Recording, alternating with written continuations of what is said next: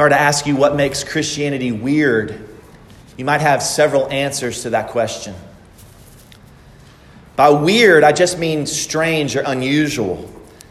And if you consider all of the major world religions, what you find is that there's something that Christianity teaches that is singularly unique. Well, what is that? Well, we believe that 2,000 years ago, the founder of our faith, as it were, died. And that he rose again and that he is alive today.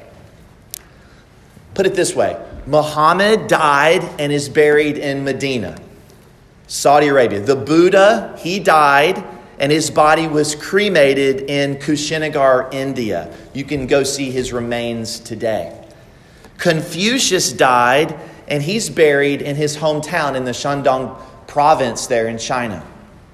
But Christians, followers of Jesus Christ, believe that he died for our sins on the cross, that he was buried, that he descended to the dead, and on the third day he rose again from the dead and ascended into heaven and is ruling and reigning this morning. He is alive today, this morning, and that he's coming again to judge the world. We believe, just as we confessed earlier, in the resurrection of the body. The bodily resurrection of Jesus from the dead makes Christianity different. And we're okay with being considered weird because the resurrection also happens to be true. But what evidence is there for the resurrection of the Son of God? And what effect should the resurrection of the Son of God have on your life?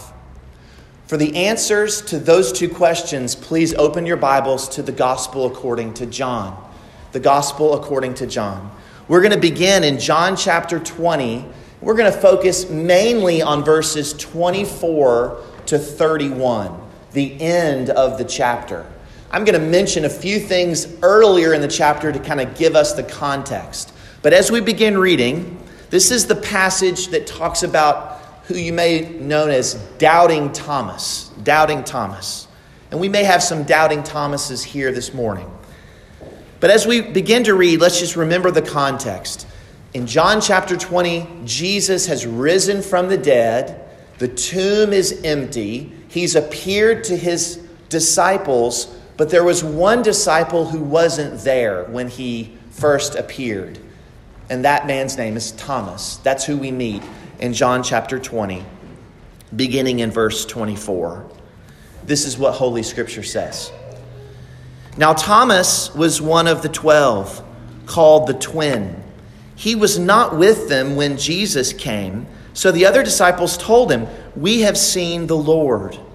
But he said to them, "Unless I see in his hands the mark of the nails, and place my finger into the mark of the nails, and place my hand into his side, I will never believe." 8 days later, his disciples were inside again, and Thomas was with them. Although the doors were locked, Jesus came and stood among them and said, "Peace be with you." Then he said to Thomas, "Put your finger here and see my hands, and put your hand and place it in my side. Do not disbelieve, but believe." Thomas answered him, "My Lord and my God." Jesus said to him, "Have you believed because you've seen me? Blessed are those who have not seen and yet believed."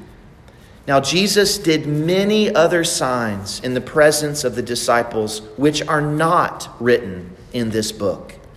But these are written so that you may believe that Jesus is the Christ, the Son of God, and that by believing you may have life in his name. In this passage, I want to draw your attention to two things. Number one, the evidence for the resurrection and the effects of the resurrection.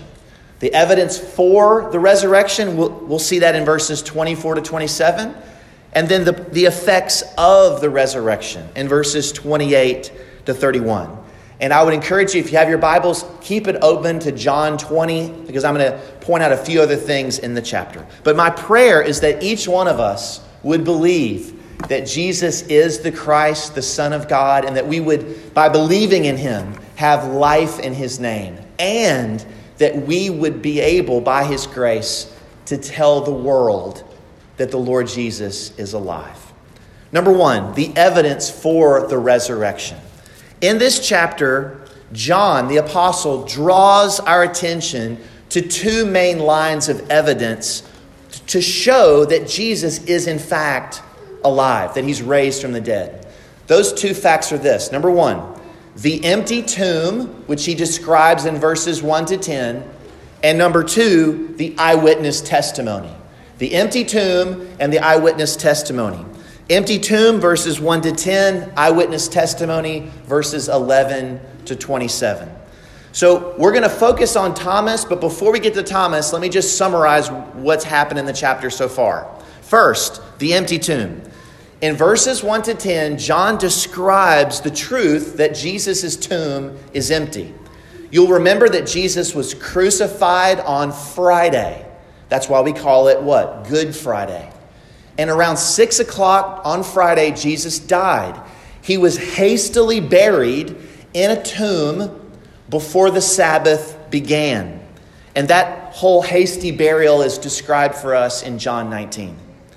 Holy Saturday is passed over in silence, but now it's Sunday morning, the first day of the week. You can see that in verse 1. And Mary Magdalene is going to the tomb. She's resuming activity after the Sabbath. She's going to the tomb to anoint Jesus' body further for burial. We're not told how she expected to get inside the tomb. We don't know how she was going to manage to roll back the stone.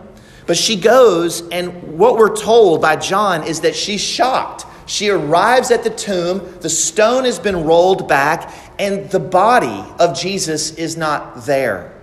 So Mary comes back.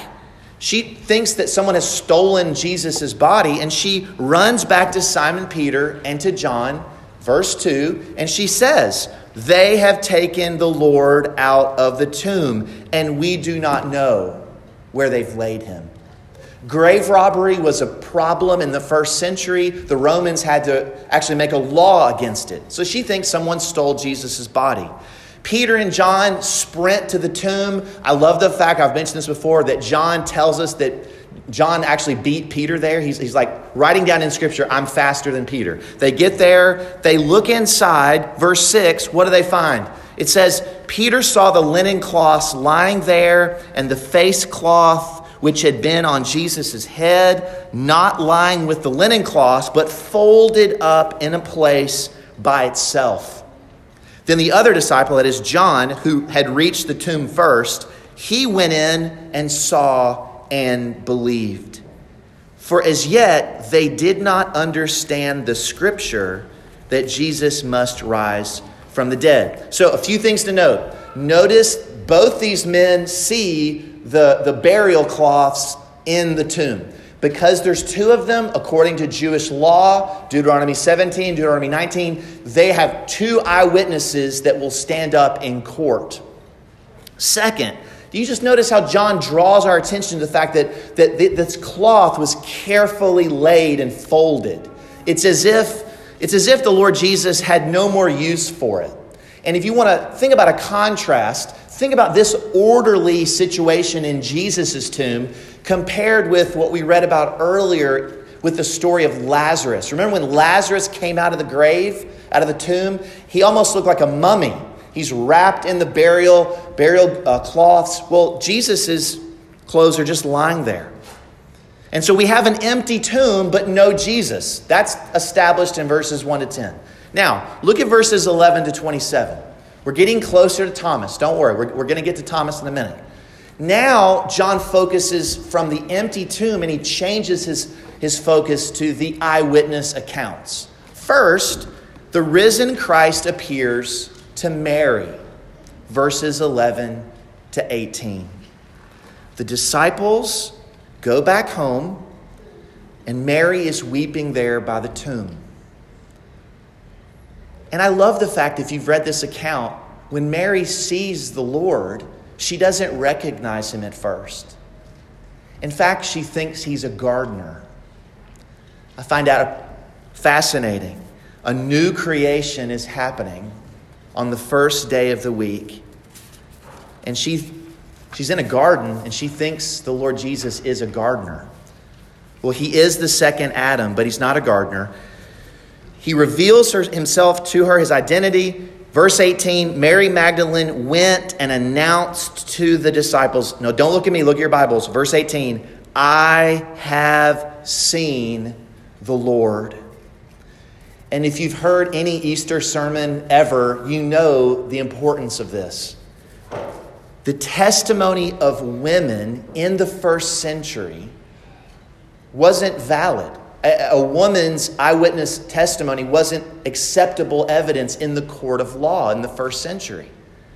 And so the fact that the gospel writers all ascribe the first eyewitness of the risen Christ to be a woman, namely Mary, it cuts against this idea that they concocted this story.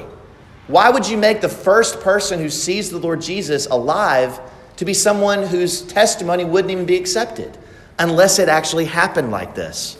I have seen the Lord, Mary says. Now Jesus appears to Mary, then he appears to the disciples. Look at verses 19 to 23. Jesus appears to the disciples in verses 19 to 23. They're in a locked room. Perhaps they're afraid of the Jewish authorities. They crucified Jesus. Maybe they're going to come for them. But we're told twice in verse 19 and verse 21, Jesus appears to his disciples and he says to them, peace be with you. Verse 19, peace be with you. Verse 21. That was a common phrase among the Jews. But what is so striking is what Jesus does between those two statements.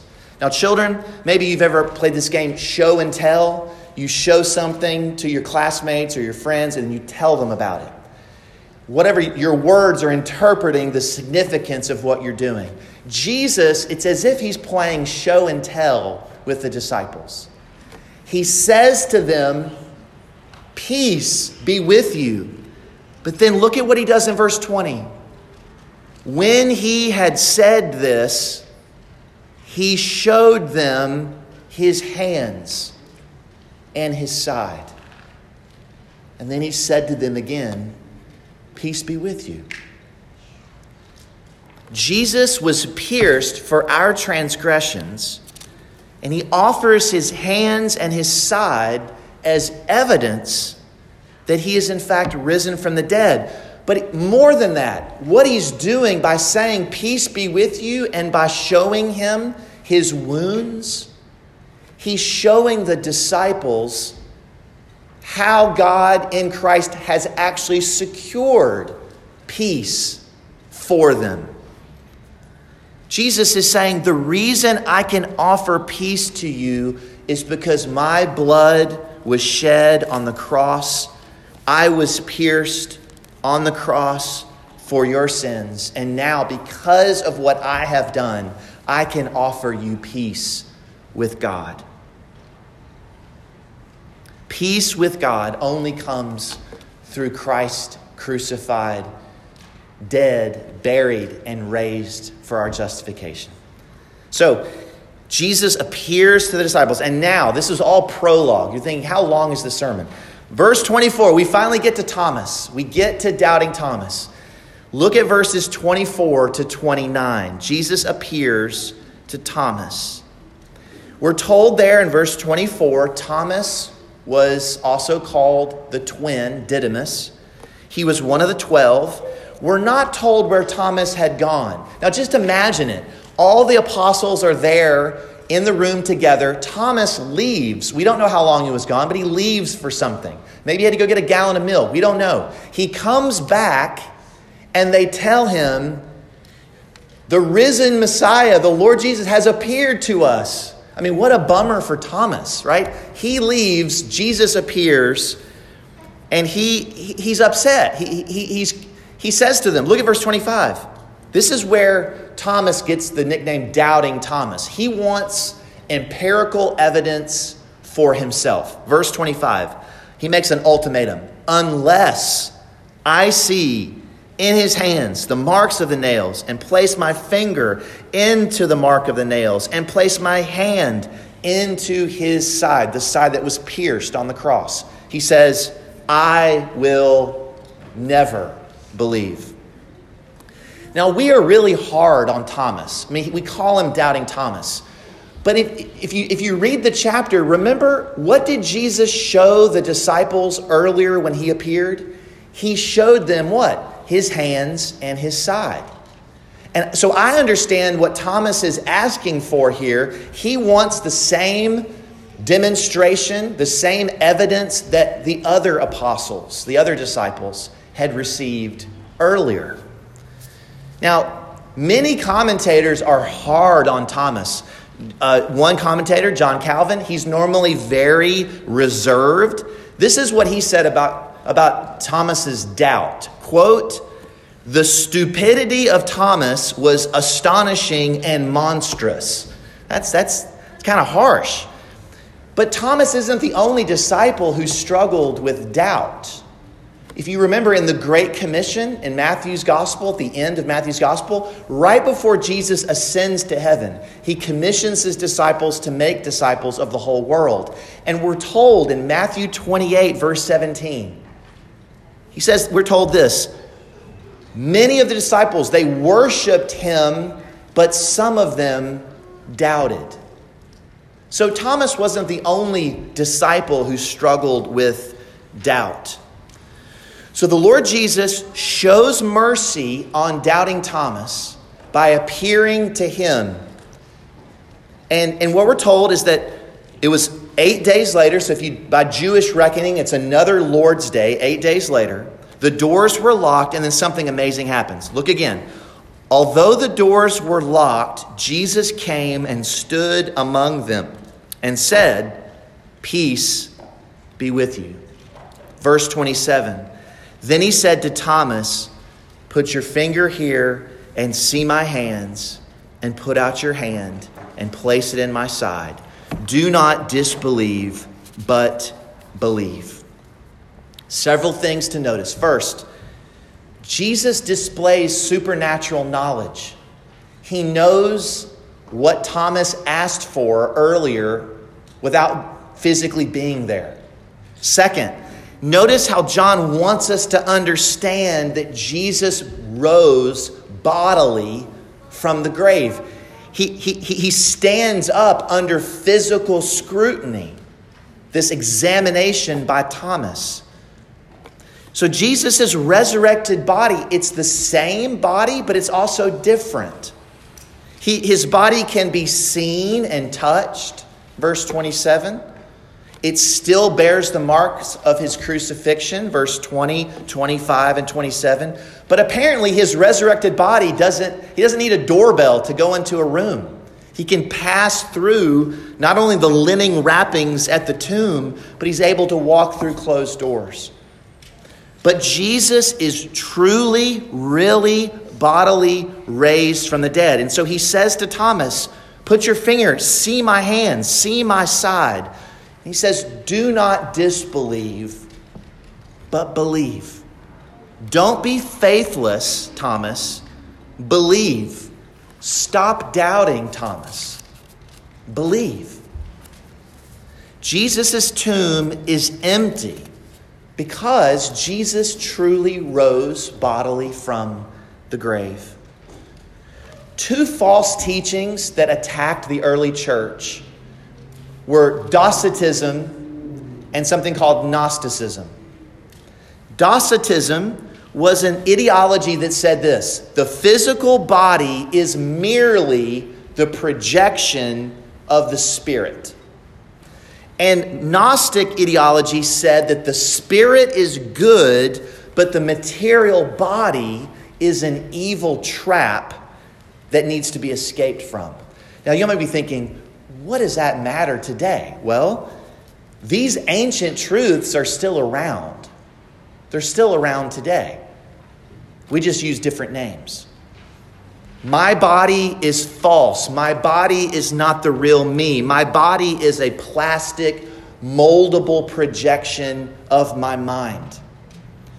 Islam teaches that God would never let his prophet, Jesus, die on the cross. So even though it looked like Jesus dying on the cross, it only seemed to be Jesus. In fact, it was actually Judas who was crucified. It just seemed like it was Jesus. See, that's a docetic belief. What the Bible teaches is that the body that God made is good. God made all of us in his image for his glory. He made us male and female, and it's good. We marred our image, his image, by willfully rejecting his good word. We sinned against our Maker, but in his love, he sent the eternal Son of God into the world, who took on flesh, who dwelt among us, who was perfectly obedient in our place as the last Adam, and who went to the cross to pay the penalty that we deserved because of our rebellion. And he physically died, was buried, and he rose again, conquering the grave on the third day, just as the scriptures promised. And what we're told is that this actual physical Jesus, glorified and raised, is the one in whom he calls the whole world to trust.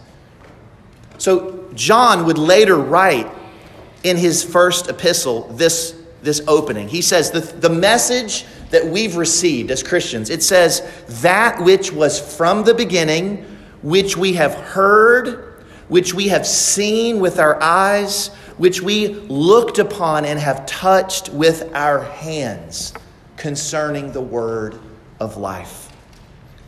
Paul would talk about how this Jesus who was raised, who the disciples examined for themselves, he appeared to more than 500 others.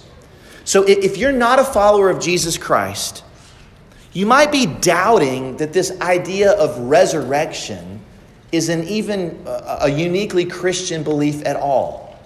And just briefly, let me persuade you to study this particular aspect. If you look at the first century, everybody believed in life after death. Everybody did. Whether you were a Jew, whether you were a pagan, whether you were a Roman, everybody believed in life after death. But nobody believed in the resurrection, except for a small segment of Jews.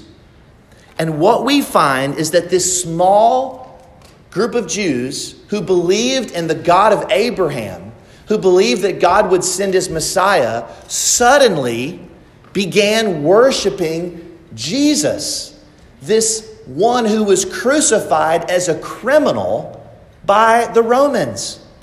They began to worship him as the God of Israel in the flesh.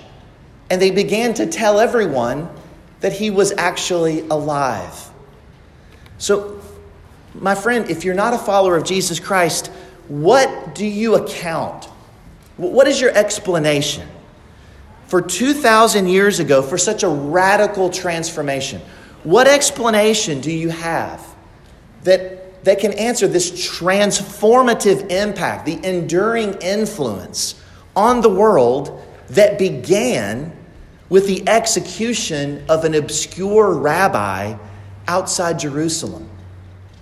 The scriptures offer one solution: the resurrection of the Son of God from the dead. And I would like to invite you, if you don't know much about this, or maybe you want to learn more about this, the best way is to read. And so I would encourage you, if you have questions about this, we would love to read one of the Gospels with you. We're going through Luke's Gospel as a church. I've got several copies of Luke's Gospel. I'd love to give you one. If you would like someone to read the Gospel of Luke along with you, please talk to me afterwards. I'd love to be able to do that and try to answer the questions that you have. What effect What effect should this have on our lives? As we close, let's consider 3 effects that this reality, the resurrection of Jesus Christ, must have on our lives.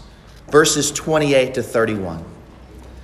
John doesn't just give us the evidence for the resurrection. He wants us to see how this impacts each one of us. The first is, number 1, trust in Christ.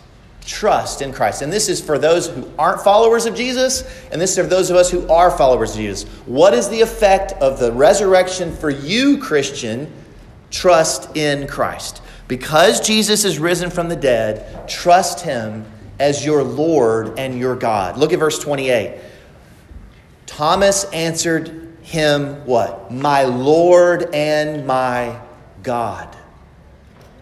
Thomas goes from doubting to offering the greatest confession of faith recorded in the New Testament. We should call him believing Thomas, I think, not doubting Thomas. He declares Christ's deity. He's not only his Lord and Master, he confesses him to be his God. And don't you love those little possessive pronouns? My Lord, my God. This isn't just the Lord, he's mine. I've trusted in him. Earlier, Jesus had said, I'm ascending to my God and my Father. And if you trust in Jesus Christ, Jesus as God and Father becomes yours by way of adoption. John had said at the very beginning of his gospel, he came to his own and his own people did not receive him, but to all who did receive him, who believed in his name, he gave the right to become children of God, who were born not of blood, nor of the will of the flesh, nor of the will of man, but born of God. Verse 30. Now Jesus did many other signs in the presence of the disciples, which are not written in this book, but these are written so that you may believe that Jesus is the Christ, the Son of God, and that by believing you may have life in his name. So what John is saying here is that the resurrection of Christ is the ultimate sign that reveals who Jesus is and what Jesus has done. If you want to read the Gospel of John, the first 11 chapters are filled with signs that Jesus did that revealed his true identity. But the resurrection is the ultimate sign. All of these signs that Jesus did reveals that he is the eternal Son of God made flesh, who came to reveal the glory and grace of God. He is the last Adam, who came to rescue sinners who were condemned because of the disobedience of the first Adam. These signs reveal that he is the seed of Eve, who came to crush his ancient enemy. He is Israel's Messiah, who came to fulfill all the promises of God and to usher in a feast that will never end. He came as the true and spotless Passover lamb, who takes away the sin of the world, who bears the judgment of God in our place on the cross. He came as the risen Lord to restore God's blessing through a new creation that began when he rose on the first day of the week. He came to be our ascended King, who is ruling and reigning and who will come again to establish fully his kingdom on this earth. So why did John record all of these signs? So that we, his readers, might believe. So you, this morning, you can have a relationship with your Maker, not by doing anything, but simply receiving the Lord Jesus Christ and resting on him. Jesus says in this book, he says, truly, truly, I say to you, whoever hears my word and believes him who has sent me has eternal life. So trust him. Trust him this morning. Number 2, treasure him. Do you hear that in the words of Thomas? He says to the Lord Jesus, "My Lord and my God." Christians, verse 29, have you believed, Jesus says, because you have seen me? Blessed are those who have not seen and yet have believed. How many times have you read the Gospels and you said to yourself, man, it would have been awesome to have been Mary, to see the empty tomb. It would have been better to be there with Peter and John to see the Lord Jesus with your eyes.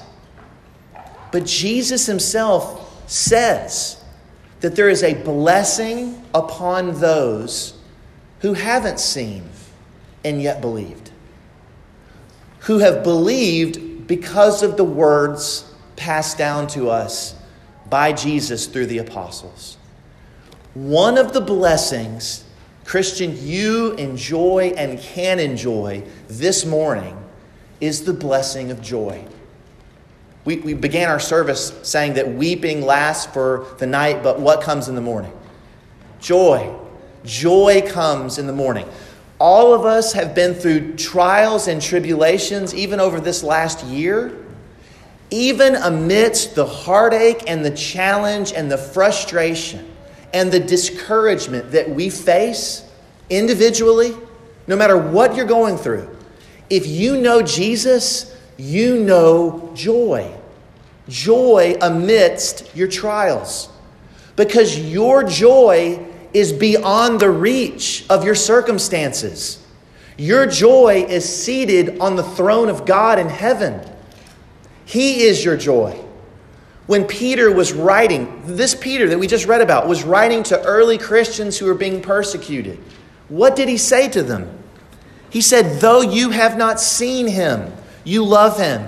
And though you do not see him now, you believe in him and you rejoice with joy that is inexpressible and full of glory because you're receiving the outcome of your faith, the salvation of your souls.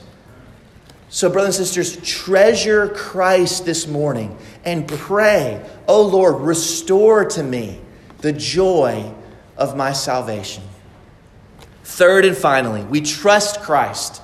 We treasure Christ. And thirdly and finally, if this is true, we must tell of Christ. We must tell of Christ. Somebody, you're here this morning. You didn't just stumble in here. Somebody told you at some point in your life about this risen Christ. You're here because someone told you. And what the Lord Jesus does in this chapter, in verse 27, verse 21, he says to the disciples, as the Father has sent me, so I send you. He reveals himself to us by his Spirit through the gospel so that we would go and make disciples of the whole world. You ask, what is Jesus' plan to reach the world? Well, just look around. You think, that doesn't seem like a good plan. Is there a second plan? No, this is the plan. But this is the plan that God has used from the very beginning. He uses weak, insignificant people like us to share the good news. And through that message, God gives us the gospel, the power of God for salvation for all who believe. So if we are his followers, we will center our lives in a local church who gathers and who scatters to make disciples of the world. Mary went and told others the good news. The apostles went and told others the good news. John wrote his gospel so that others might believe. I wonder, some of you probably became Christians reading the Gospel of John. I did. Maybe you did. So, brothers and sisters, faith comes by hearing and hearing by the words of Christ. If you have a friend or a neighbor or a loved one and you want to see them come to know the Savior, it's not rocket science. We pray for them. We pray for the miracle of regeneration. And we ask them, hey, you want to read the Bible with me? Some folks would love to read the Bible, but they don't know where to start. What a glorious opportunity. Now, as we close, I want us to be comforted by the resurrection this morning. Right before Jesus goes to the cross instead of seeking comfort from his disciples, you remember what he did. Jesus, knowing he was about to suffer, knowing he was about to be betrayed, knowing that he was about to endure the agony of the cross. This is the love of our Savior. He seeks to comfort the very ones who are about to abandon him. Does that not show you the heart of your Savior? He turns to his disciples on the night he was betrayed, and he says to them, "Let not your hearts be troubled. Believe in God, believe also in me. In my Father's house there are many rooms. If it were not so, I would have told you that I go to prepare a place for you. And if I go to prepare a place for you, I will come again and will take you to myself, that where I am, you may be also. And you know the way to where I am going." And do you remember who spoke up at that moment? Doubting Thomas. "Lord, we don't know where you're going. How can we know the way?" And what was Jesus' response? "I am the way and the truth and the life. No one comes to the Father but by me." If Christ is not raised, then we are still in our sins. So let us eat, drink, and be merry, for tomorrow we die. But friends, he is alive. The Lord Jesus lives. The tomb is empty. The new creation, as it were, has dawned. The one who is crowned with thorns is crowned with glory and honor now. Jesus is the way, the truth, and the life, and no one comes to the Father but by him. And if you trust in Christ, just like Thomas, you will one day behold his wounds in his hands and in his side, in beauty, glorified, like we sang earlier. And the praise and the glory of our Redeemer will be shouted and praised throughout all eternity. Of these things, we are all witnesses. Let's pray. Our gracious God and Heavenly Father, we thank you and praise you that because the Lord Jesus is alive, hope is alive, joy is alive, grace is alive. We can know hope and joy and grace because our King lives and reigns. Our Redeemer is alive. Oh, Father, help us. Help us today to delight in Christ, to worship him as Lord and as God. Help us to share this wonderful news, this good news of great joy that is for all people. And we pray that you would hasten the day, oh Father, when the Lord Jesus comes again. Help us to walk by faith now, not by sight, until that day that faith becomes sight and our prayers become praise. We ask this in the name of our Lord and our risen King, the Lord Jesus Christ. Amen.